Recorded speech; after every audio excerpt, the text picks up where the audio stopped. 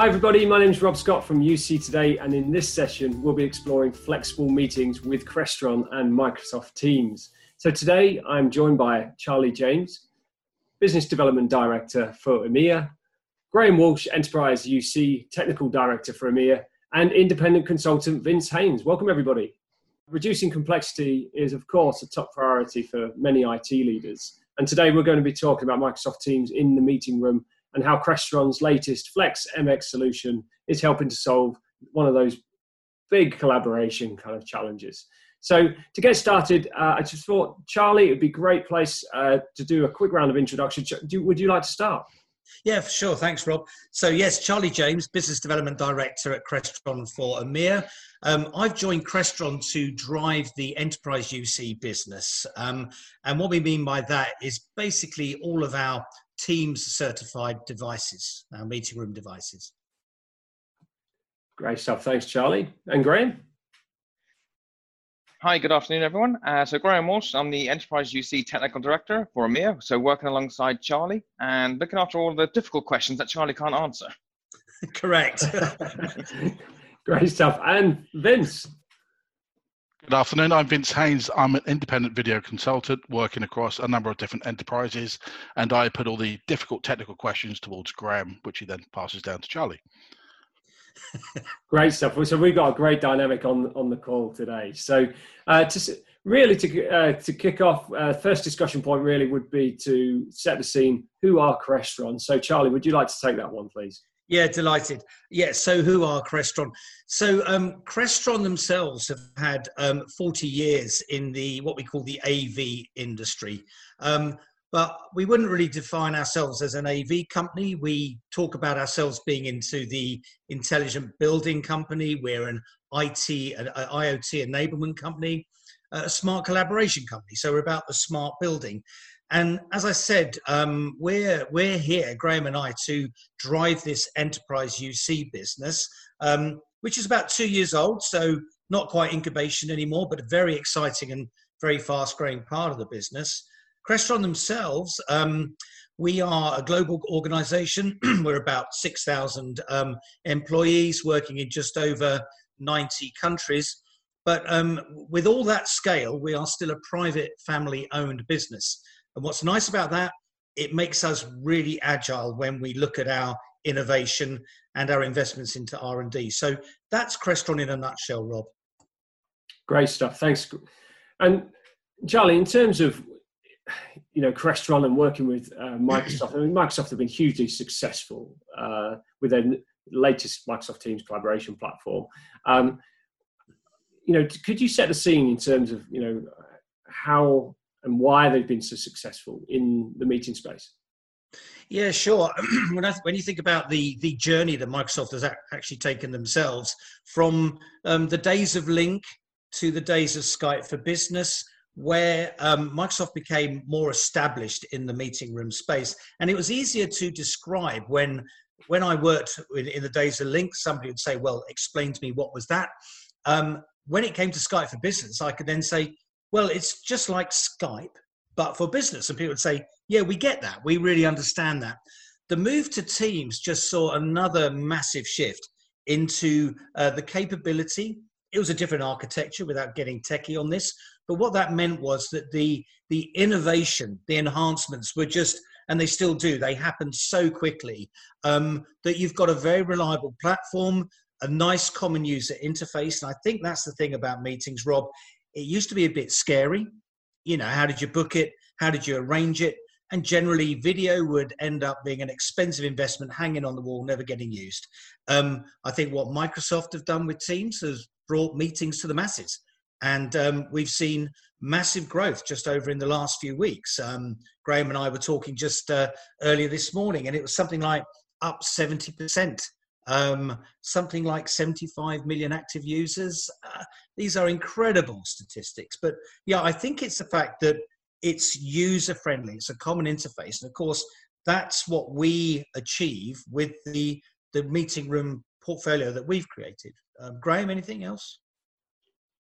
No, I think you're right there, Charlie. Microsoft have made it so easy for users to adopt. And I think, in the past couple of months, it's been an explosion. And when people go to meeting rooms, they expect to be able to use the technology so easily. Walk in, press a button or click a button to join your meeting.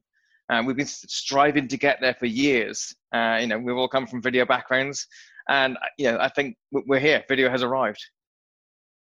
Rob, just to add to that, I think that the end user experience is, of course, very, very important, but it's the days of video conferencing rooms being for executives only on the 20th floor of a building, those days are disappearing. These are collaboration tools that any user, anyone throughout the organization should have access to. They shouldn't be just for executives.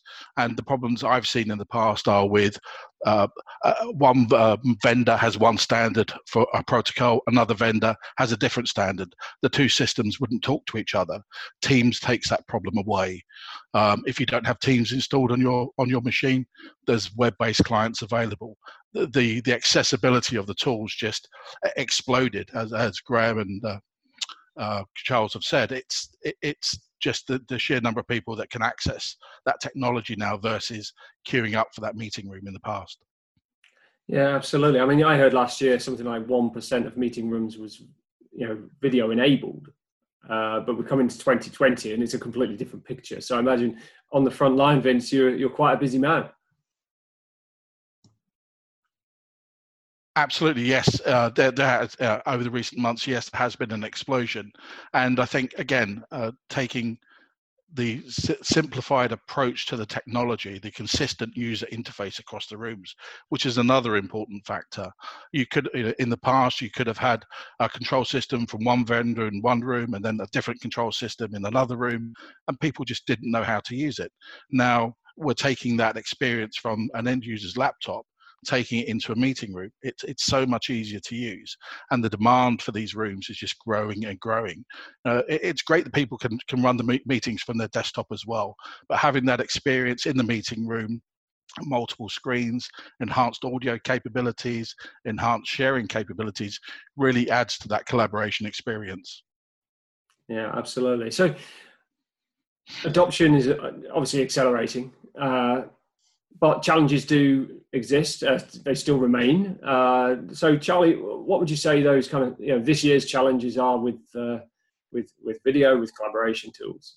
Well, I suppose when we, if you go back a few weeks before the lockdown, our customers were on different types of journeys. Their transformation to Teams. They had a modern workplace strategy. They may have had a digital transformation strategy. It had a name, for each one, but it was around meetings and it was around collaboration. So I think that it was driven. This is being driven. Our conversations. This is being driven by competitiveness. And if you go back a few years ago, it was about the environment, but it's very much about productivity and also having tools for engaging employees. There's a lot of conversation around, the different generations that work in one organization. And, the nature of business and the nature of work is absolutely changing. And so the challenge, to Vince's point, is getting the right tools, but not getting a mix of the right and wrong tools, which actually doesn't aid that efficiency, that engagement. So in their journey, our customers' journey, is about interoperability. But it's also about native. It's about when you make a move from one technology, how you still maximize that investment in the platforms that you've already had, so that they are still relevant to the new technologies that you're facing. But I think that what has now changed is that we're now thinking about how we go back to work and how we maintain things like social distancing at work. The fact that the challenge now will be that the office won't be used at 100% capacity because you can't do distancing that way efficiently. So it's about, how do I go back to work, and how does my technology now support my workers who will stay at home and those that will return to work, and how do we manage that? So I think that's the challenge now that our customers are seeing, and I think that's the big conversations that we're having right now. Graham, from your perspective, what are you seeing? I think Charlie's right with I'm glad he's right because we work in the same team. But as we've all been fortunate enough to be able to carry on working from home as we are now, and we've got the tools, we have a device, whether it's an iPad or a laptop, and we can install software and join that, any party call or any vendor call. When we go back to the meeting room space, we need this functionality moving forward back in the office because, as Charlie said, the office may be half in use and the other half are working from home. How do we enable this? How do we work together? This may not be possible if you don't have the right technology in the meeting space. So that's what I think, going back and, planning your meeting rooms moving forward, you need to have this, environment that's, let's solve the challenge of what our UC strategy is, such as Microsoft Teams, and have that native room. And then how do we call our vendors, our suppliers, our customers? So again, having, adopted the new digital technology, how do we call them as well? So we have a multi-purpose room. And I think, if you go over to Vince now, I think he's seen a lot of this from his point of view as well. Absolutely. I mean, Graham's right there. And I think what another interesting point to add is the flexibility. So Charlie was talking about distancing, social distancing, and we now have to look at adapting those rooms to support that activity. The cameras and the audio support with the Crestron equipment allows us to do that. Well, if we find we need to space people out quite a bit within the room, we can plug in additional microphones if we need to. If we find we're not getting quite the right experience with the camera coverage, we can put a different camera in there. The core technology remains the same. It's just we can change key peripherals around that to expand that user experience, to change it, to adapt to our ever-changing environment. And for me, and for the clients that I'm working with, that's a fantastic level of flexibility that we've not had before. It just hasn't existed. So let's jump into Crestron's latest solution, the Flex MX, because this is I suppose the main part of this conversation is to really introduce what you've done to address these challenges in a Microsoft Teams environment, in the meeting space. So, Charlie, would you like to kick off? Do you want to give us a broad overview or the headlines in terms of what Crestron have just released? Yeah, well, actually, what I'll do is we have a new member of the family, the MX150, and I'll let Graham talk about that. But let's talk about the family and where it fits in with that family. So our Teams devices, our meeting room devices, are known as Flex. And so we have a range of solutions that will really answer the requirements around room sizes. So two very easy to plug and play native MTR devices, right up to still certified devices, but are custom built so that where a customer has certain different requirements outside of a reference design, that is allowed. So that's the Teams devices that drive the Teams activations. There is a second part to that family, which is the management piece. So that is built in Azure in the IoT hub. That's known as our XIO Cloud. And what that does is it allows our customer to be able to manage devices centrally, analyze devices centrally. So back to the point that Vince said about social distancing, we have the ability with our camera technology to count people in the room. So if we were to change a room from a 10-person room to a 5-person room, take out 5 of the seats, we're able to count the people in that room and send alerts if there are too many people in the room. So that's the portfolio. And then again, to meet that requirement, in comes the MX150. So Graham. So yes, the exciting part of the Mercury X or MX150, people will notice it as our traditional conference phone or speakerphone that we've had. And what we've done is change the internals of the product and put some new clever technology in there. So it's, again, easy to deploy, easy to set up with a single network cable between the front of room and the center of room. So what it allows you to do is obviously have your native Microsoft Teams environment. So your MTR, your Microsoft Teams room. And that's all great. We can schedule a room, we send an invite, and we walk in and we press the join button. So for the end user, very, very simple. Just like on your desktop, you click a link and you join your meeting.